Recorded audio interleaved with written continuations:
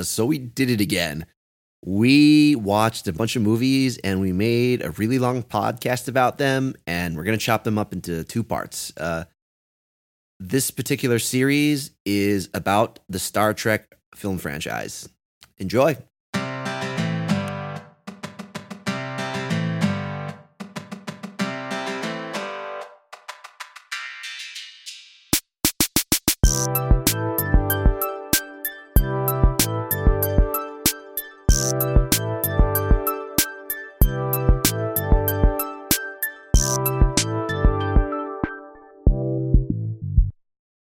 Let's talk about the undiscovered country. Yeah.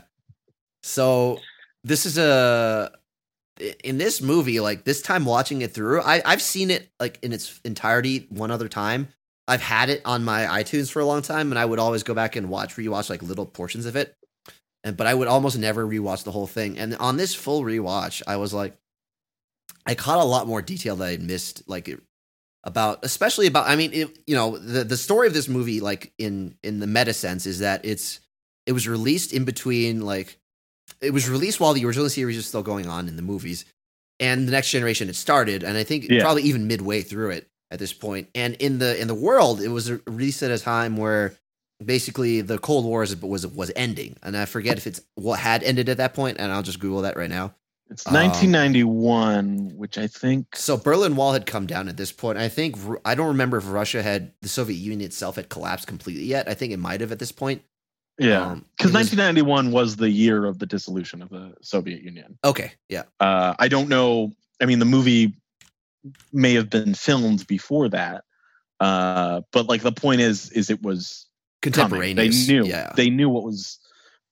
it was on the downturn, and that the Cold War was just like in its waning days. Yeah. And it's also, obviously it happened after Chernobyl, and I think it was like very evident to me from just like the first action in the movie, because it literally does start with a bang. Was this the one where Sulu was a captain and he wasn't a captain in the other one? Okay, he was a captain in this one, so I don't remember 5 enough to whether or not he was in that. I may have mixed that up. Okay, in the chronology. But sorry, I was just looking at my notes, and I noted that he was the captain of the Excelsior in this one. Yes. But sorry, what I was saying is that the initial explosion in the beginning, immediately the Klingons respond to like Starfleet. Starfleet responds to this Klingon mining planet blowing up, and they're essentially like, hey, is everything okay? Can we help out? And the Klingons essentially say something along the lines of, there has been an incident on Praxis. We require no assistance. And like, having watched Chernobyl in the past year, that miniseries, like that's very much the same attitude that the Soviet Union had, is like, an incident happened. We don't need any of your help. We don't need any Western help. We've got this covered. Yeah. And yet it was so much bigger than it actually was, which is what they discover in closed doors in this movie. It's like from that, I was like, I don't know how I missed that was supposed to be Chernobyl, basically the analogy, like space Chernobyl essentially. But like this time I was like, oh yeah, of course it's space Chernobyl. It was like really obvious to me this time. Yeah. And then there's a lot of other things like that where I think we talked about this a little bit, and I had a list. A lot of very Soviet things where people were talking. I was like, they don't value the life the way we do. It was like I don't know if that was commonly said at the time, but like that seems to be an attitude that I get from Western media about the Soviet Union, and I feel like in a way, it probably was true in a lot of ways, and it applies to the Klingons because they're warriors, but it's like. If you kind of look at what happened in like World War II, it kind of feels that way, at least. It can feel that way a lot, I think, from Western eyes, especially. Yeah. And I think what this movie does, especially with like, Kirk's reaction and also what's his name, Admiral or whatever, Cartwright, that guy who's like doesn't want peace on the Starfleet side. There's this idea a little bit of, there is propaganda on both ends about the other side. Yeah. And of course that America is guilty of that as much as the Soviet Union often is, though, maybe to different extents. Yeah. But like I think it's like it's just like a very clear one-to-one, and I like that's kind of what Star Trek is great at doing, and like this is in very much in its own way like a great Star Trek episode, because it is just like a modern situation mapped into a sci-fi scenario, like a sci-fi equivalent. Yeah. I mean, the other things that were analogous were like, the economy, the Klingon economy sucking because they're basically all military, and I'm like, that's very Soviet. Yeah. And the space gulag, basically space Siberia. Yeah. That was great. I kind of like that. There's a space gulag in space Siberia. Yeah, and they literally call it "Welcome to the Gulag." They call it out like directly. So that's So yeah, there's a lot. I picked up a lot more on it this time. Again, I'm not completely sure why. Just maybe just because of being aware of things. Oh yeah, there's a little bit, and this is not necessarily Soviet, but there's kind of this like idea that I've a lot like some of the like the one of the positive aspects of like Sovietness was like it was like very egalitarian at least philosophically. In practice, not so, but like philosophically, they at least they aspire to, or they believe themselves to have these like ideals of like equality, right? So there was this. What struck me was like in the dinner scene, Chekhov is like, we believe all life forms have some inalienable human rights, and they take offense to that. The Klingons take offense to that. It's like, listen to yourselves, like inalienable human rights, like it's racist by the very way you say it. And I'm like, that's kind of like that maps onto like kind of like I would say like extreme cases of cancel culture. It's like when little things, it's not cancel culture, but like people that take offense to like extremely little things that have been like, it's like, okay, I'm sorry, like you could call it out, just like you don't. Yeah, it's like it's something. It's like a little like that. And it applies to the way the Soviet Union sees themselves or saw themselves as like, oh, we are the vanguards of like the extreme left, and like we are all for all this stuff, right? I think I took a slightly different interpretation of it. Yeah, where like because something I've been noticing watching all these movies is like, oh, it is kind of a bummer that like they're all humans, even though they're non-human members of the Federation. Yeah, because like it's cool in movies about space when there are aliens, though obviously there are budgetary constrictions as to why not all of them are. But like when they say that, the note I tried to write down the quote, which is like human rights. The very name is racist. The Federation is nothing more than a Homo sapiens only club. And then you kind of like right after that moment is said, they do kind of like look around, and the whole crew except for Spock is human. Though obviously, like you've got Kurtwood Smith as the president of the Federation, and I think he's some sort of alien. Yeah, he seems like it. Yeah. Yeah. Well, for me is like the mapping is that like the idea.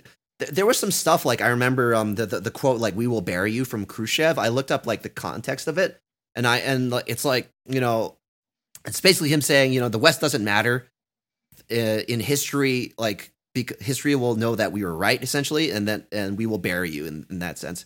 So it's like him being morally righteous about the morality of communism, essentially, right? He's very very righteous about that, and I was like, that kind of maps onto this a little bit, where it's like the Klingons, when they say that, they're like, oh, we're saying that in order to defend like all races, kind of thing, right? Yeah, and I don't. It doesn't really go further beyond that because except for the irony is that like, well, they're conquest fucking, they're as imperialist as everybody else. They're fucking conquest driven empire. It's called the Klingon Empire. So it's like it shows a little bit of that hypocrisy. And continuing with that line of just like mapping that on to Soviet Union hypocrisy is there was a lot of like, there are a lot of pieces of Soviet media that are like Like I specifically remember I had to watch this movie for like a film class that was from the Soviet Union from like the 30s. And the whole thing about the movie was like one of the main characters was a black guy from America who had been ousted by America, and he was kind of like being accepted by Soviet culture. And it was kind of Soviet culture just being like, see, we're better than these racists in America. And then like, they really weren't actually that accepting. And they also, didn't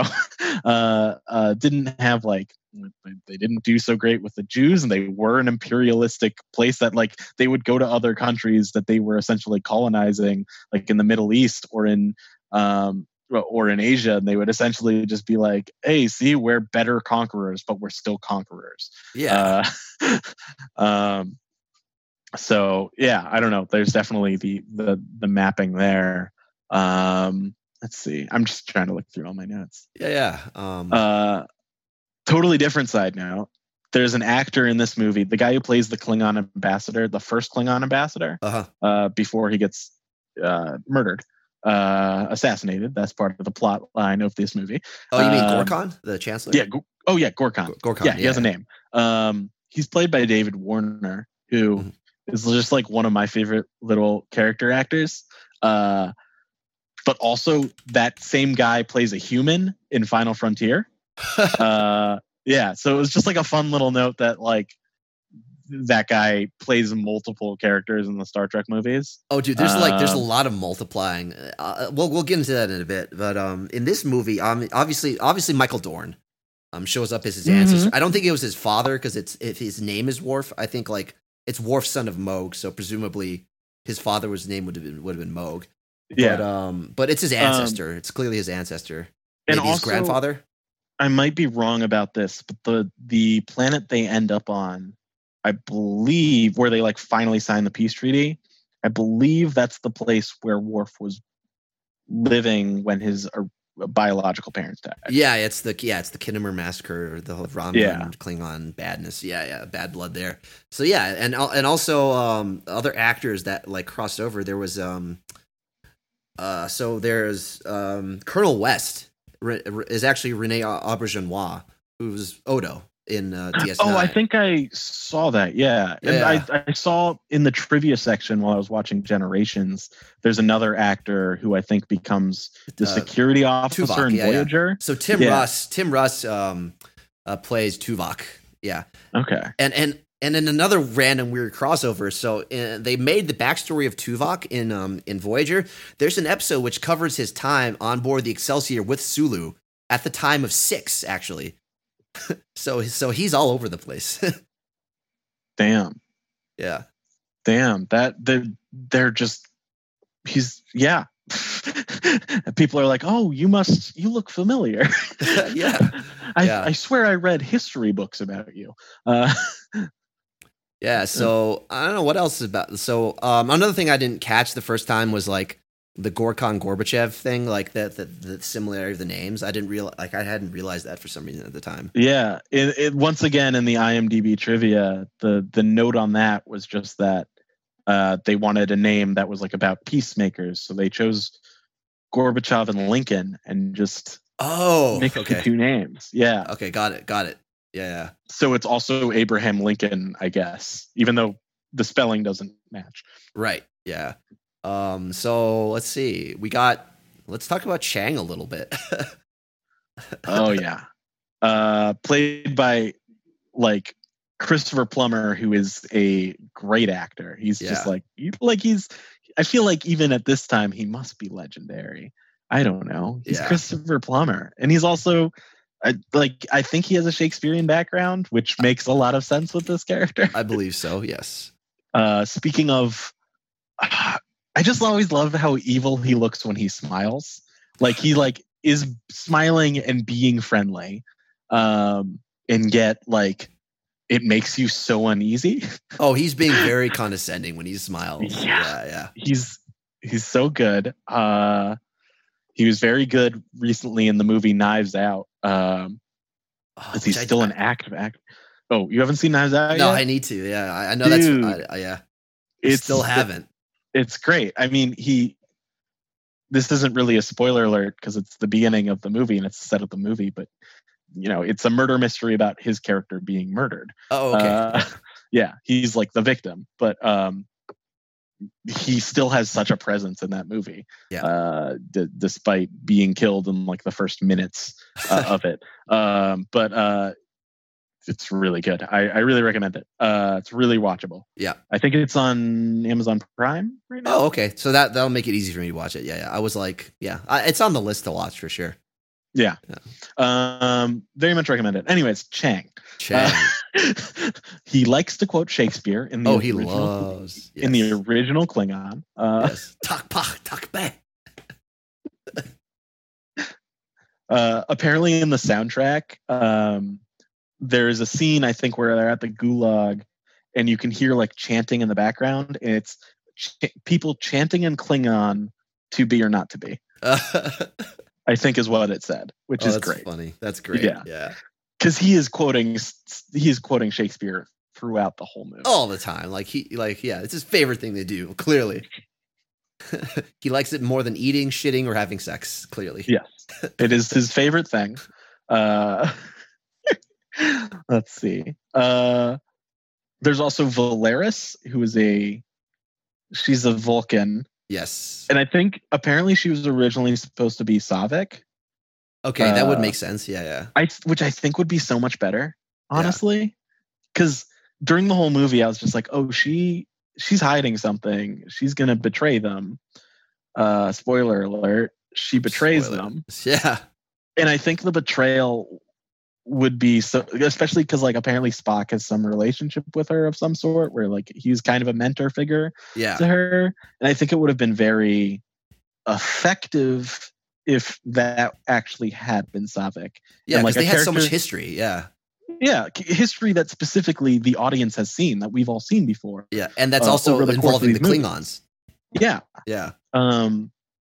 Exactly. But that actress who they got to do it, Kim Cattrall, is fairly famous. She was in Sex and the City, I believe. Yeah, that's what I remember.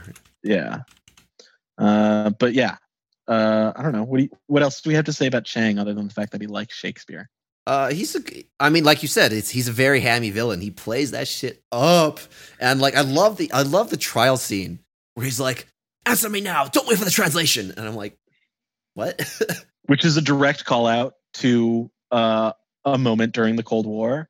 Oh, really? In which, I think it was the Cuban Missile Crisis, where JFK or the American ambassador, I forget exactly the circumstance, but like there was a Soviet person they understood the English, but like they were put in a bad position, so they were just pretending to like wait for the translation before they answered a hard-hitting question. Yeah. And then they were told to let me see if I can figure that out, because I want to be right on the history of that. Oh, man, that's cool. I didn't realize that was a call out, man. That's because I love the scene because the way he acts about it is like so aggressive and he's like the Cuban Missile Crisis, and it's sorry to interrupt. It's the Cuban Missile Crisis. It's the American ambassador Stevenson who's just saying yes or no. Don't wait for the translation. Yes or no. The Soviet representative refused to exist. And it's about like the missiles in Cuba. Yeah. So yeah, like this is very blatantly calling out the Cold War, and obviously that flips it because we're supposed to see Star Trek as the Americans in this situation. Starfleet. Yeah. That was that trial scene was really cool. I mean, you get to see like Michael Dorn as his ancestor, as Worf's ancestor. You get to see all the show trial, because it really is. It's just like it's clearly a hostile jury. It's clearly a hostile environment, and it's fun. I mean, I like trial scenes in sci-fi. They're fun. They're great. It's always cool seeing an alien justice system. Yeah. I love the visual design of the judge's like hand too, and the gavel is like a sphere. He looks so cool, and I love. There's just a shot I think of him giving the verdict. That's just like him, and he's high up in like a little window, looking down at them, and it's just like really well framed. Yeah, and it just looks really cool. And he's like just a gross old Klingon with that little rock gavel. Yep, and it looks really fucking dramatic and cool. Yeah, and just on Valeris some more. Like the scene where she's interrogated by Mind Meld is like, oh, it's really ick. It's really squick, but I'm glad that they made it that way. Like, I'm glad that they called it out as such, because it's one of those things that could have easily gone unaddressed and become really problematic. Everybody is like, oh, that we don't want to see this. Like we know we have to do this for like world peace, but there's something wrong with what we're doing. Side note, I also really like, speaking of Valeris, when she was a good guy in the movie, or at least to our thought, while they're hunting down the assassins within the Enterprise, because what happened was they made it look like the Enterprise was responsible for the assassination of the Klingon ambassador. Yep. There's just like all the scenes of them investigating, and when she finally finds the magnetic boot and she like holds it up triumphantly and sticks it to the metal on the wall, it's just like a great moment. It kind of reminds me of like a scene in Apollo 13, I think, where they it might not be Apollo 13. I don't know. It just like looks really cool. And obviously this came out before Apollo 13, so it would not have been influenced. Right. But it's like, I don't know. It's fun, and it's kind of fun to see her so proud of that. And it also kind of makes you think, oh yeah, she might be a good guy. Right. And there's also what my memory of her was that I assumed she was Romulan, but I guess it wasn't the case. But I started to wonder that as well. Yeah. Which is also why I think it would have been cooler if it was Saavik. It's just like, I think that character was good, and I think Kim Cattrall, like reading all the trivia notes, she like wanted to be in the franchise beforehand in like other movies, and they finally were able to get her in this one.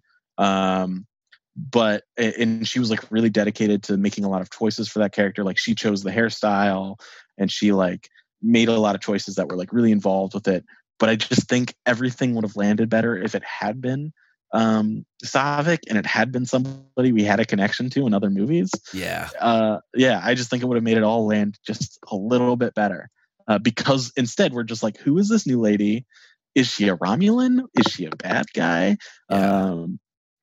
Yeah.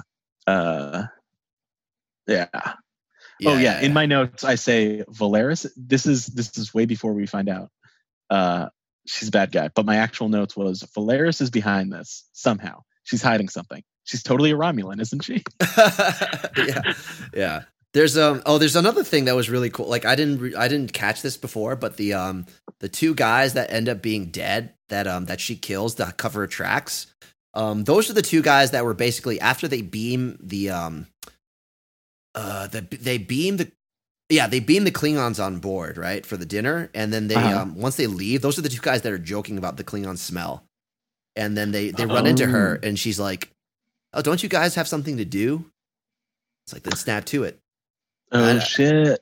So, like, originally the original reading of that obviously is like that she's being severe, and she's like, "You guys are terrible. You're being racist," and now it's like when you realize it's the same guys, the reading becomes, well, get ready for the shit you're about to pull. I definitely did not catch that. I didn't even catch that those were the same guys. That's a cool little, I didn't catch it until like, for some reason I remember the face of one of the guys really like in detail this time for some reason. And then when they show their bodies, and it's like it's not the first shot, but like a couple of shots into it, like maybe 3 or 4 seconds into it, one of the shots is a close up of one of the guy's faces, and I'm like, oh, that's that dude. So that's when I realized, and just somehow I caught it this time. Yeah. Oh yeah. Yeah. That's next time, because I'm gonna watch this movie again eventually, and I'm gonna look out for that, because I don't know. One of my takeaways from this movie was No, we'll get to it. Okay, yeah. Just how I feel about it. It's all positive, but I think there's just more to talk about it before I get to that. The other thing I remember, this is something I wrote down in my notes, is the final battle sequence. The editing was like spot on. That was this is not something. This is from me watching enough YouTube videos about editing and that type of thing to be conscious of this. But like this time watching it through, I was like, that editing is so good. The cross cutting between like Chang, the bridge, Excelsior, and Bones and Spock doing the torpedo stuff, and the surface where it's like so much going on, right? On the surface, there's speeches going on. The conspirators are looking at each other, giving each other signals about what to do. And there's a battle going on. It's like so many things happening at once, and it just like it melds together so well. And then there's that one sniper too that like you're worried they've all forgotten about too. Yeah. And then at the end, I think it's Scotty goes and gets him. Yeah. There is a lot going on in that end sequence, and you're like, oh, you gotta. Are they gonna make it? Are they gonna make it? And it does get you really tense. I don't know. It ends really like earnestly too. It's just they bring up all the like. It does really feel like this is the final movie, and then of course they come out with Generations a couple years later, right? Bringing back half of these characters, but like it is like a nice moment in the end when they're just all standing up. Like it feels really earnest and cheesy at first, but if you think about it as this is the last Star Trek movie and getting to see them all just like stand up, we saved the universe. Yeah. It's a great, like it works from a meta perspective much more than it does from an in-universe perspective. Yeah. Because it's like, why would like a bunch of these guys in the background randomly come up and like, it was like Sulu and Scotty. They just come up and like, and just, prop up a knee and look really proud. And it's like in universe, I don't know if that would really be the case. I don't know if they would really get a standing. I couldn't help but watch that and just be like, why is everybody okay with this? What is going on? Why do they think this is normal? Yeah, it's like in the meta sense, it works because it's like it is them, like it is the final send off of the crew. It's like everybody giving them a round of applause for all the great stories that we've gotten over the years. So in that sense, it worked. But yeah, in universe, I was like, this is weird. And this time, another thing is like, I think I told you this, but like the I caught a lot more of the theming around like, oh, we're getting old. It's time for the next generation to come around and replace us. I caught a lot more of that this time. It was definitely very prevalent. Like you could definitely see that this very much had the feel of a one last ride kind of movie. Yeah, and one thing I didn't catch was like, obviously internally they referred to the undiscovered country as like, the future, peace, and etc. And that works too, but on another level, I mean, the original speech comes from obviously to be or not to be, and in which case that's talking about death as the undiscovered country, right? And in meta sense for the franchise, like this is the end of the franchise. After this is the death of TOS as that part of the franchise. So like only to rise like a phoenix as the next generation, though at this point the next generation is probably wrapping up within a couple of years, not counting the movies. Well, it's been I think it's like maybe 4 seasons in, maybe 5 seasons in at that point. So it's definitely underway. Yeah. So any other thoughts on this? You said you had some stuff.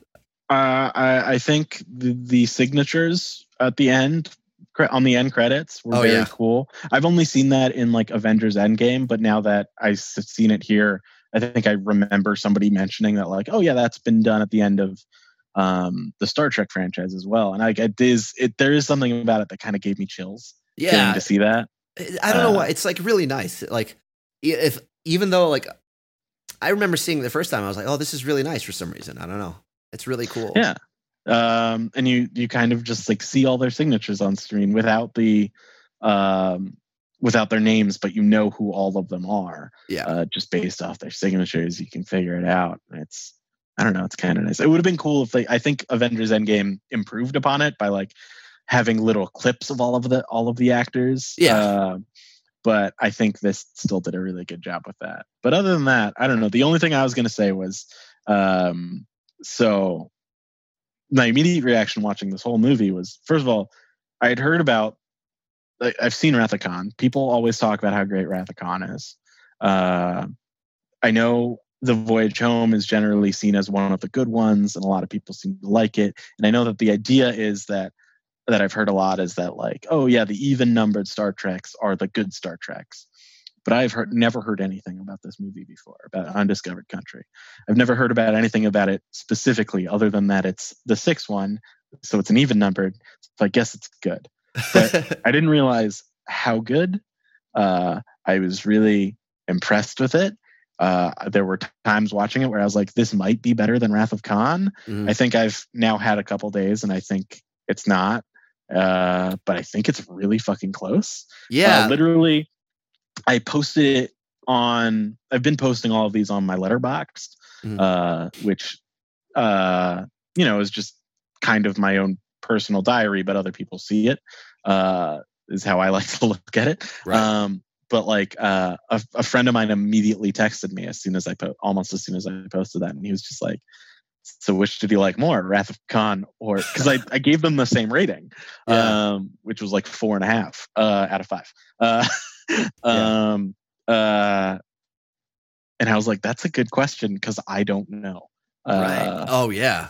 Yeah. I mean, now, yeah, like for me, I think like in my previous watching of these movies, it was like Wrath of Khan by a mile, and then next was 6, and then was 4. But this on the rewatching, I'm like 6 and 4 come up a lot. They're a lot closer to Wrath of Khan in my opinion now. So the order doesn't change, but like the rating does, right? Yeah. It was like, I would say before it would have been like, I don't know, 5 for Wrath of Khan. Or I would do it on 10 scale to give it more space. Like maybe 10 for Wrath of Khan, and maybe an 8 for Undiscovered Country, and 7 for Voyage Home. And now it's probably like 10, 9, and like 8.5. Yeah, I do think. Yeah, that sounds about accurate. I think I'd give them all around that. I think they're all really great. All 3 of those are just like really good. And here's the thing: is like I'm just so surprised how little I hear about the Undiscovered Country, because like it rules. It's really good. It's really good. Yeah, great fucking Star Trek movie. Yeah. I'm so used to people just talking about Wrath of Khan as if that's the only good one. Like that's the only one of these that's truly great. And I think Voyage Home and Undiscovered Country near it. I think they are, pretty good. They're really good. Yeah, yeah. They're good Star Trek. If I want to watch a Star Trek movie, maybe I'll watch any of them. Yeah. Depends on the mood. Yeah. Yeah. And that might also be kind of part of just like as somebody who hasn't seen them, like that maybe people who are trying to talk you into watching them, they'll talk up Wrath of Khan because it is the best one. I think that's a big part of it. Yeah. And that's why, like in the past, sometimes I watch Wrath of Khan and I'm less able to appreciate it. Yeah.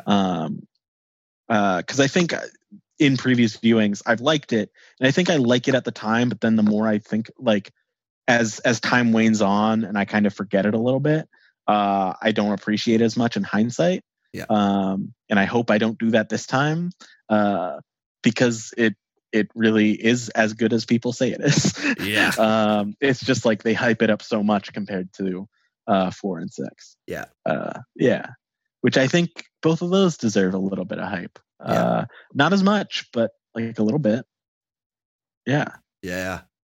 All right, so let's rip up the original series and let's talk about Generations. You have a lot of thoughts on that, apparently. Yeah, I don't know. Generations, I didn't really like. I was definitely going to watch 1 through 6, and then if I was still feeling it, which I was after Undiscovered Country, I was just going to keep going. I'm still going to keep going at this point. I really want to watch First Contact, and the completionist in me has to watch Insurrection and Nemesis, no matter what people say about them. Yeah. I saw Nemesis in theaters as a kid, actually.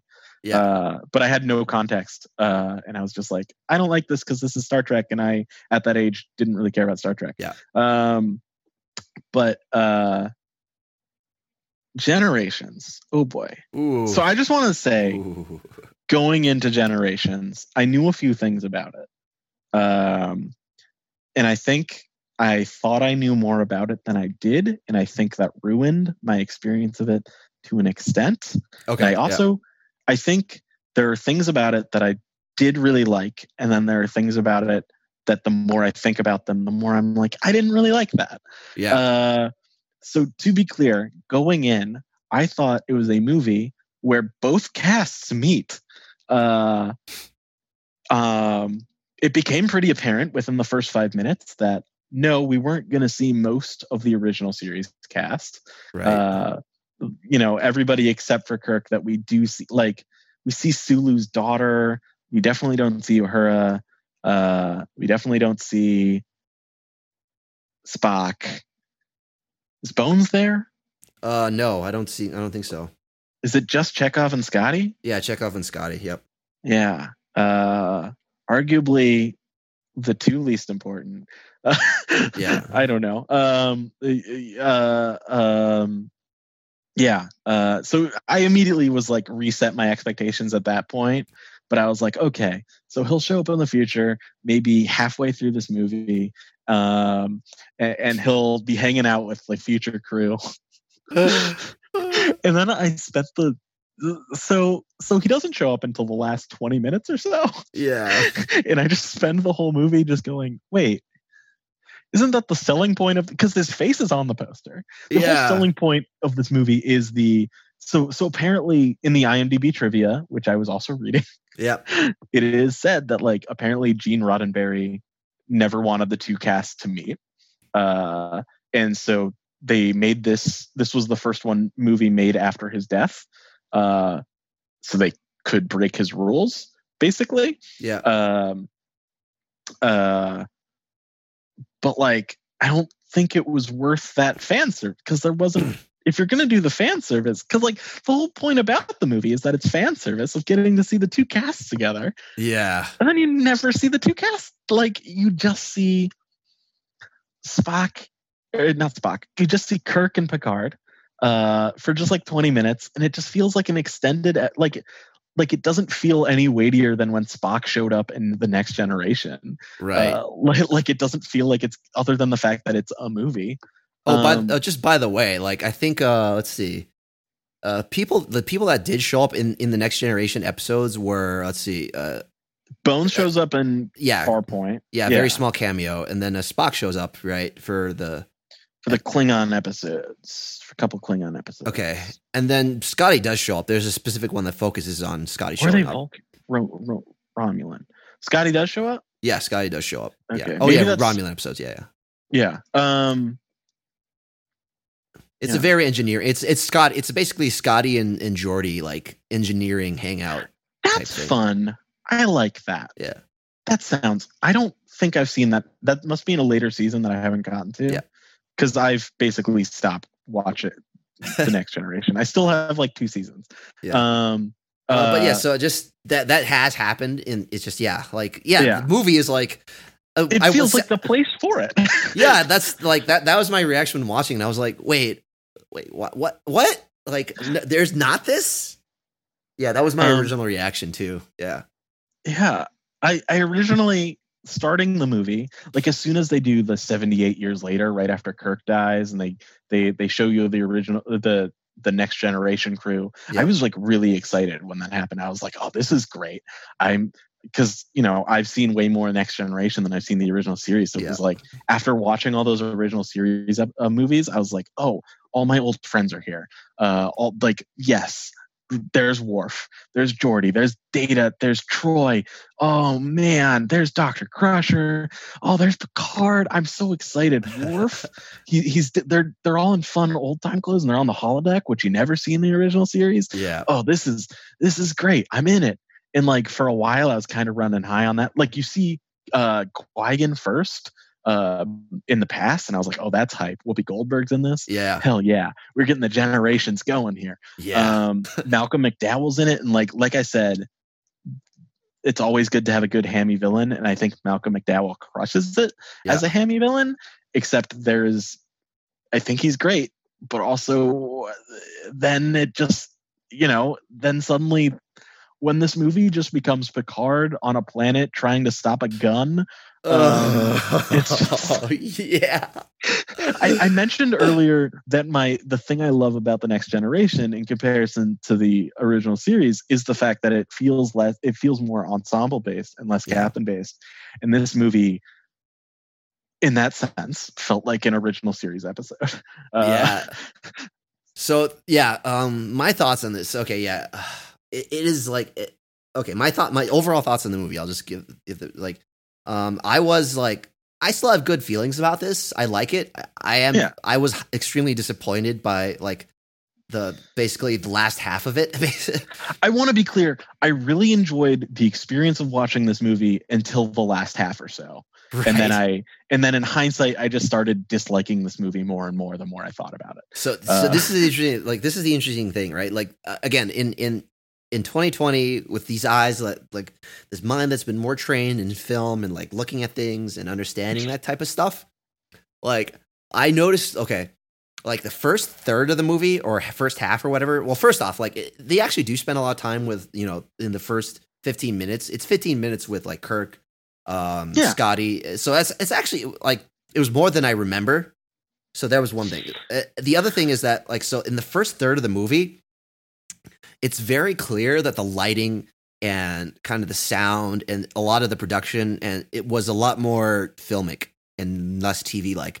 And as soon as you hit it's crazy how abrupt the shift is. Like when you look for it, it's like after they get off, after the first star basically explodes, and they get off, and it's and Picard starts talking to Data about what the plan could be. Like at that point, it's like literally that scene, like that where it goes and becomes an episode. And it's like it's jarring actually to me now, because you mentioned like you keyed me up to actually look for this, even whether or not you intentionally did like for this specific piece of it, but you keyed me up to look for this, and I saw it. It was so jarring, and so it's as soon as Picard says Captain's log, blah blah blah blah blah, and it's a picture of the Enterprise, a shot of the Enterprise just flying by. I was like, this has become an episode, and the lighting goes back to extremely flat.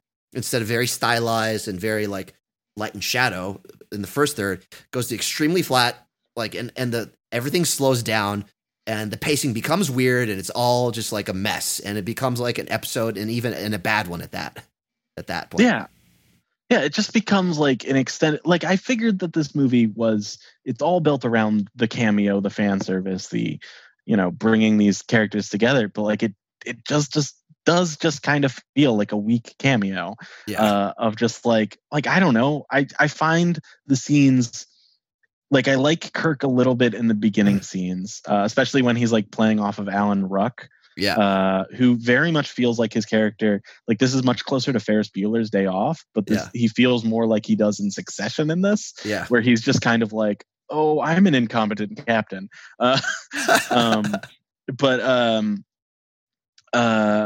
Like when he meets Picard, I feel like Shatner's really phoning it in, first of all, where he's just like really like, oh, this is Star Trek. I'm just doing this. I'm with this young buck, but like it does just kind of feel like, I don't know if it's because Patrick Stewart's a better actor than William Shatner, 1000%. I don't think anybody who argues that is insane. You can like the fact that he's a cheesier actor and prefer that style, but he is not as good.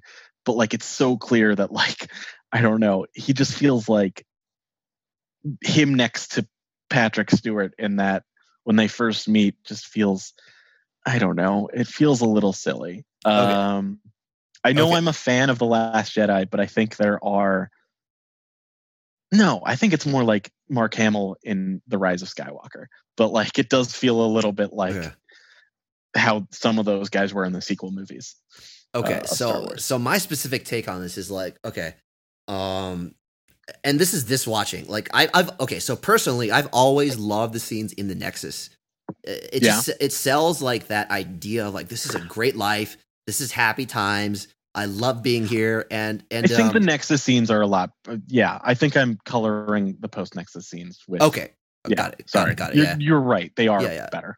I love the Nexus scenes. I love it. Like I said, it's just like, oh, if you could fix your regrets, if you could have the life you wanted, type of thing, and it hits home a little bit. Yeah, and then and you get that with Picard, and he's like, oh man, but this isn't right. This isn't real. Shit's happening out there, so I got to fix it. So then he goes and he meets Kirk, and that hits home even harder. Like it's like I get to do this all over again, and it's like life is cool. I love it, and And then it hits even harder after that, where he's like, "Oh, dude, like this isn't real. That didn't scare me. This sucks." And it's like, and then that whole speech, you know, when they're on the horseback, it's great horse work too. Actually, like the way the blocking of how they ride the horses around, and like he scoots up next to him is like really cool. I love that little touch.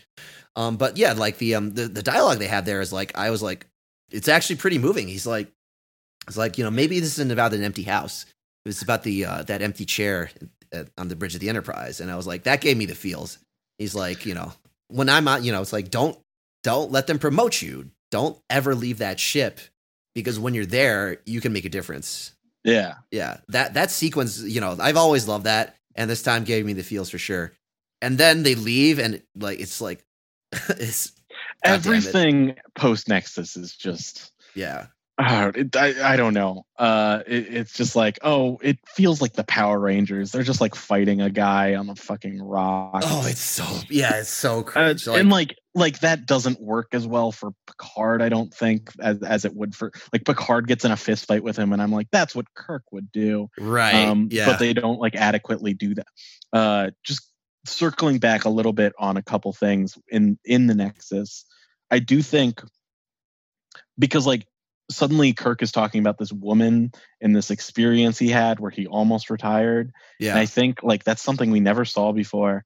I think that might have been slightly more interesting if it was like he was with his son who died a few movies earlier. That's true. Yeah. Or had like been something that we had actually seen him miss out on. Yeah. And also the whole theme of that, though, like of what they're in the Nexus and living those regrets, like everything about Picard, and maybe this is just because, like I said, Patrick Stewart is just a great actor, and you really feel his grief in this movie, at least in the beginning. But like everything about him, like, oh my God, I'm now the last in my family. Yeah. I'm now the. I've heard. I think I saw somewhere right before I watched that this ties a little bit towards, or maybe you mentioned it. I don't know, that it ties a little bit towards the Picard TV show. I haven't seen Picard, so yeah. Okay, it might have been somebody else. It might have been my dad. I don't know. I mean, based off the trailers I've seen for that show, it looks like him hanging out on a vineyard like his brother. So there might be a connection there. Right. Well, I mean, you do meet his brother. It's in the show, right? Yeah. In the post-Borg episode, right? So yeah. I do remember, like, and I do think that was a really good episode, and like that's part of where the grief hits extra hard, because you remember that they had only just made up after, like, you know, being brothers who had a bit of a prickly relationship. Yeah. Especially that, like, everything with his nephew. Like, I don't know. I think that's well done. I think there are things in this movie that are well done. I think it would have been better if, I don't know, it might have been a better movie if it was just a Next Generation movie about Picard's grief, and not a movie called Star Trek Generations, all about him meeting Kirk. Right. Yeah. Because it feels like that's like, the thing is, anytime there's any sort of emotional depth to this movie, is the movie's called Star Trek Generations. Kirk and Picard are both on the poster, and it feels like the entire point of the movie is to meet them. So everything else just feels like dressing. So when him meeting Kirk isn't as satisfying as I think it should be, it really undercuts anything else. Yeah. I mean, so so like, to go back to my overall view of the movie, so it ties in a little bit, which is like the first third to a half is pretty good, and it's definitely filmed better. It's definitely feels like a movie. Once they cut to that, once Captain Picard gives that voiceover of like Captain's log, it all goes downhill, and the pacing becomes really fucking weird. The pacing is like start, stop, because like, so you have him on the rocky planet fighting Malcolm McDowell, which is boring as fuck, because it's like hand to hand, and it's like just awkward, and there's nothing around. It's the music two old sucks. Guys having a fist fight. Yeah, and the lighting isn't good, so that sucks, right? And then on the space side, it's pretty cool. It's the whole, but it's also kind of forced. You know, the Geordi visor thing is overdone. It's been done in an episode, so that kind of sucks. But the action's fun for a bit. But then they fix it, and they destroy the Klingon ship. Which, did you notice that's the exact same explosion animation as in the 6? I thought it looked familiar. It's exactly the same. It's exactly the fucking same. I did not realize it was actually the same. Oh, dude, like you can, yeah, like it's exactly the same. So that's just a funny little piece of trivia. But so yeah, so it's cool. It's fun. We get a little battle, and then it stops, and things are cool. Except they're not. It's like you give it a bit of rest, and then it's not. Oh fuck, the reactor is blowing. Okay, get everybody off. Get everybody out of the ship. Saucer separates. Okay, everything's cool. Nope, no, it's not. Everything's shitty. We're flying down into the planet. We're crash landing. Lots of excitement, fun. And then they crash land, and everybody's okay. And they're like, "Oh yeah, we're cool." And then they're not. Then the sun blows up, and everybody dies. And you're like, "What?" And then it slows down, which I love the scenes, but pacing wise, it just sucks because it's like all this shit just happened, and now we're just like slowing down again. It's just a horribly calibrated movie. Yeah. And then once they exit, and the action sucks again. And it's like, that's supposed to be the climax. That's supposed to be the big finisher. And, you know, the funny thing is, like, I have it on iTunes. So I get there. I've never watched the extras before. So I watched some deleted scenes, and there's an alternate ending, and Rick and the producer, Rick Berman, who is a little bit reviled in the community, just FYI. But anyways, he's talking about, like, okay, so we had this original ending filmed, and we had to go back to reshoot it because, you know, we screened it to a test audience and it didn't work very well. It didn't have enough action punch. So we went back and reshot it. And that's what we see. And so I watched the deleted scene of that ending, the original one that wasn't, that didn't have as good of action. And I was like, oh my God, this is actually straight up terrible. Cause like what we got in the movie was like pretty bad. And then like, so for that to be worse, I was like, there's no way this can be worse. Right. And I was like, yes, no, what was it? It is worse. It's the same type of shit, except like instead of Picard like helping out Kirk in the fight, he just goes to the terminal and just like types. And the only fighting is Kirk. And then instead of him like jumping for that, like, which by the way is kind of a pathetic heroic moment in terms of like action. I get it, in real life it would be heroic, but like in terms of like heightened Star Trek action, Kirk leaping from like one section of bridge to the other, which is like maybe a meter. And grabbing the remote is like not very heroic. Let's just be honest. It's like it's a big action sci-fi movie, and it looks small. It doesn't look cool. It's not Tom Cruise jumping over a bridge in Mission Impossible. Exactly, like, there are better things. So instead of him like jumping for that thing, it's just basically he like kind of defeats Malcolm McDowell, and then they come back. It's a little bit of random back and forth. It's just like there's a lot of falling down those rocks, which is hilarious. And then like instead of Kirk falling to his death essentially from like grabbing the remote and saving everybody, what happens is Malcolm McDowell just like randomly just like looks up and shoots him. And like he doesn't quite die. Like the last thing that Kirk really does actively is that like when Malcolm McDowell comes and crosses the bridge and tries to get at Picard, he trips him up so he buys him some time. And I'm like, and the shot of it is just like Shatner reaching up like this, and it's so bad. It's like epically bad. It's so funny. One of the many things I knew going into this movie was that it had a somewhat reviled death for Captain Kirk. Like a lot of people found it anticlimactic. Yeah. And I found myself watching it, and like you're saying what the worst version of it is, but even just watching it, no, I didn't think it was as bad as some people had built it up to be in like reading things, but I did think there were about 4 different times where I looked at the screen and was like, okay, is he dead now? Because I don't know, they keep showing moments where he seems, I don't know, it's a mess. I gotta be honest, I kind of started really losing interest near the end, and just was maybe paying a little less attention by the end of it. And dude, I don't know. There's one other funny piece of trivia that I'm not completely sure it's true. Is like because I remember reading this, and it was a long time ago. Was that specific? The last line that Kirk gives about, which is just "oh my," was Shatner's ad lib. I think he came up with the idea of saying "oh my," and I'm like, it's like this is why you don't give actors, like, you got to have a back and forth, with that. I was like, oh my God. Yeah, it was just, I don't know. I don't think it's that. like it could be worse. It could be a much worse movie. Oh yeah, like as I saw. Yeah, like thank God it wasn't that. But everything just felt like a bit of a whimper. I don't know. The Data has that B plot where he gets the emotion chip, which I love, which you don't like, but that's still fine. Yeah, I think I kind of got around to it at the end, but when it first started happening and he was just cackling like a madman, telling jokes to LaForge, I was just like, this is annoying, and I want you to stop now. Sometimes I get a little itchy anytime, like I don't know. Stories about robot characters getting feelings I feel like I've seen a lot of them. That's true. Yeah. No, what I love about it is just like I love how cringe I love how cringe it is. And I think that's part of just like that's part of my humor aesthetic is like I enjoy things that are cringe because of like it is very cringe. Because I love the way other people react to it, and it's like I love how bad it makes. It's just like the look on their faces when they cringe. Like when Geordi cringes at Data's jokes, it's like I just crack up.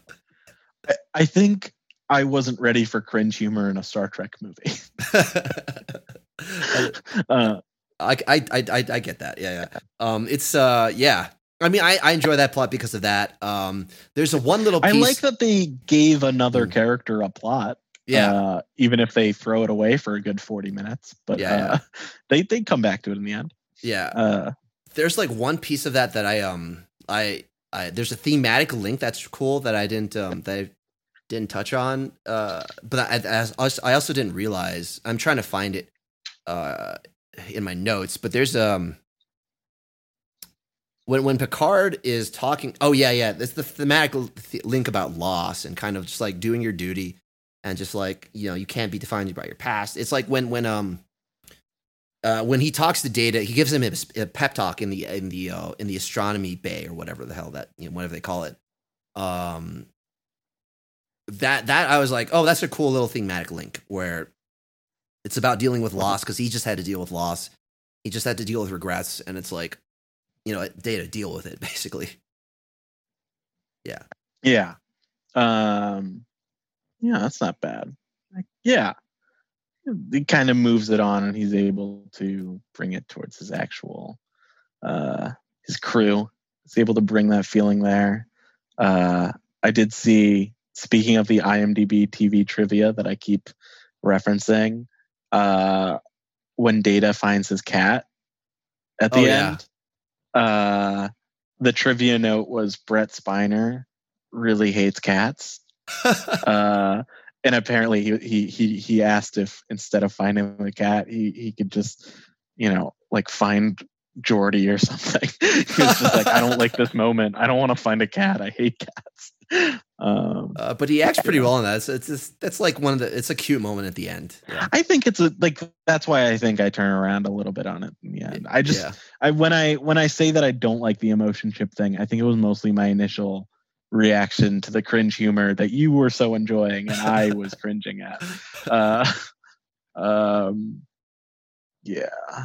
It's like just for me, it's like I know that it's cringe and I know that it's bad. So I don't like care about that. I love that that he doesn't realize it's cringe and that everybody else does. I love that disconnect. I love when he throws Crusher in the water and he's like, see, I'm doing a joke, and everyone's like, no, it's not a joke, you're horrifying.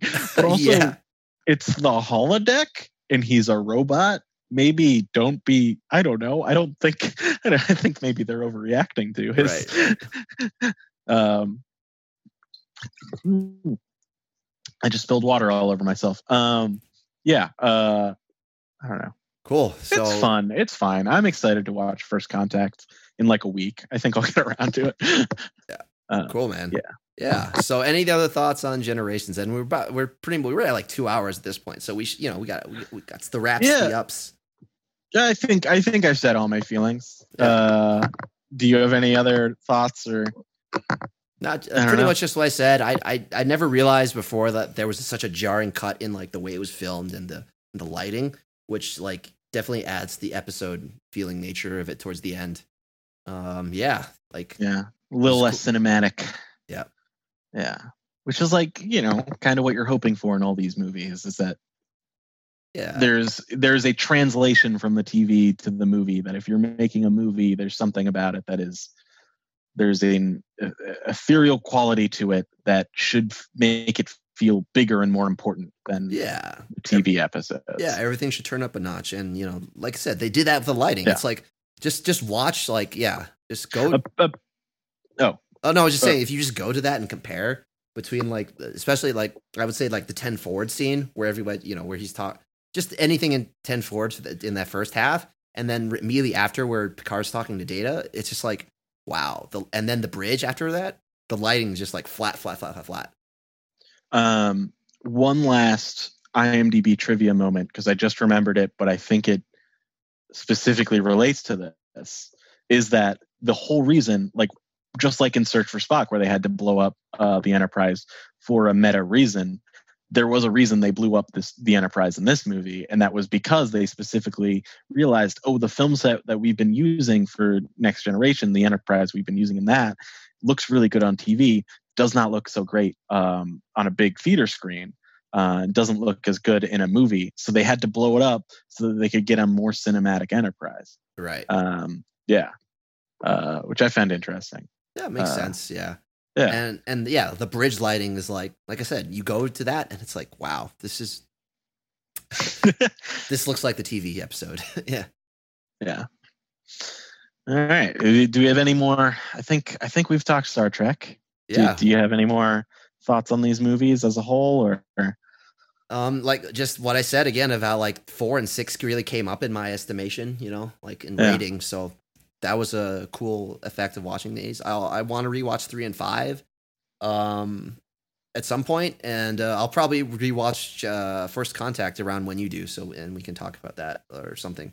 We probably want to combine that with something else at that point. Maybe I'll watch it in the next few days. Yeah, maybe want to combine like discussion of First Contact with like Succession or something like that. Yeah, be down with that. Yeah. I don't think we probably need to talk about Insurrection or Nemesis based off what I've heard. We probably don't. I mean, they're meh movies. Like Nemesis, like Insurrection is like passively just like meh, and Nemesis was like actively bad for me. Yeah, I hear everyone hates that. It's also Tom Hardy's in it, as I know that. Yeah, like I've seen it and I have no memory. Yeah, that was the thing. Like I didn't realize that was Tom Hardy because you know, I didn't know who he was at the time at all. I mean, I don't think anyone did. Because it gets always thrown around as like a trivia fact of like, before he was famous, he was in this thing that everyone saw. Yeah. But I think I'm going to keep watching all the Star Treks, like through even the reboot ones. Okay. Yeah. At this point, just for completionist sake, because I haven't rewatched those in a while. And I don't think I ever watched Beyond, but I liked Beyond. I think. I loved 2009, the first reboot. Into Darkness, I enjoyed. It's just that I felt like the Wrath of Khan stuff, like the parallels are way too heavy and way too cringe for me. And that's a movie that I really liked on first go, really disliked on second go. Yeah, and then and Beyond was like, it's a good action movie, but it's not very Star Trek-y to me. It's just like a decent action movie with Star Trek, like, you know, setting. I think that's the thing about that whole reboot series. It's more of an action movie, and it's more of J.J. Abrams just like doing Star Wars before he's given permission to do Star Wars. Yeah, except for 2009, like it is that, but at the same time, there's enough of Star Trek in it that it's still awesome. Yeah, no, it for sure. And I think it's like, I think that whole cast is really good as like their at doing the various things. Like I said, I'm a big fan of DeForest Kelly's whole deal as Bones. Yeah, and I think Carl Urban's Bones is so good, and that's part of why. Because like I think the first way I experienced the original series crew was unfortunately through the 2009 reboot. Sure. Yeah. So that was my first vision of all those characters. And I think Carl Urban's just like doing such a good job. And then you've got like Simon Pegg's in there. Yeah. Zoe Saldana's really great. Yep. You know, they overall do great job with like casting, even if they're not 100% like a 1-to-1 match with the original character. They just bring such a good vibe. Yep. Yeah. But yeah, Star Trek. That's Star Trek. Star Trek. All right. Yeah. what was it? The thing that they said at the end of one of those movies that I think would be, fuck it. I left a note that I was like, say this at the end, and I have so many notes that are in no way organized that it does not help. One thing I forgot to mention is like, this is at the end of my notes, is Picard is just not going to tell anybody that he met Kirk. Like, what? I think he's just going to be like, oh, he had his official death then, and I'm just going to, this was a moment I had, and if I told people this happened, they'd probably think I was crazy. Yeah, sure. I was just disappointed that, yeah, like you said, that there was no reckoning with the rest of the cast that Kirk was here and had done all this stuff. Yeah. I think what the movie should have been is Kirk in the future just being surprised at everything about the Next Generation. Like, it should have just been him being like, what's up with your glasses? Oh, you're a robot man? That's interesting. Why is there a Klingon on your crew? I hate the Klingons. They killed my kid. But you also look like my lawyer. You have the same name as him. Like, I think that would have been a fun, like, I don't know if that would have been a good movie, but it would have been a fun movie. Right. It would have been better than what we got. Yeah. All right. All right. Do you have any closing non-Star Trek related thoughts? Not really. I mean, I've been doing lots of songwriting, so if you're following this, look for that at some point to be released. I haven't figured any of that out yet, but the writing's done and the recording is like a lot of it's done. So yeah, I like a lot of the stuff I wrote. So yeah, it's that. Nice. Yeah, I don't have anything that cool. Just I'm watching a lot of movies. I'm playing a lot of Red Dead Redemption 2. It's a really good game. RDR, baby. It's good. I'm very obsessed with it. I'm 2 years too late, and I'm very obsessed. Yeah. All right. Cool, yeah. Man. All right. Well, this is from Eco and Zach. We're signing out. Bye. Out. Bye.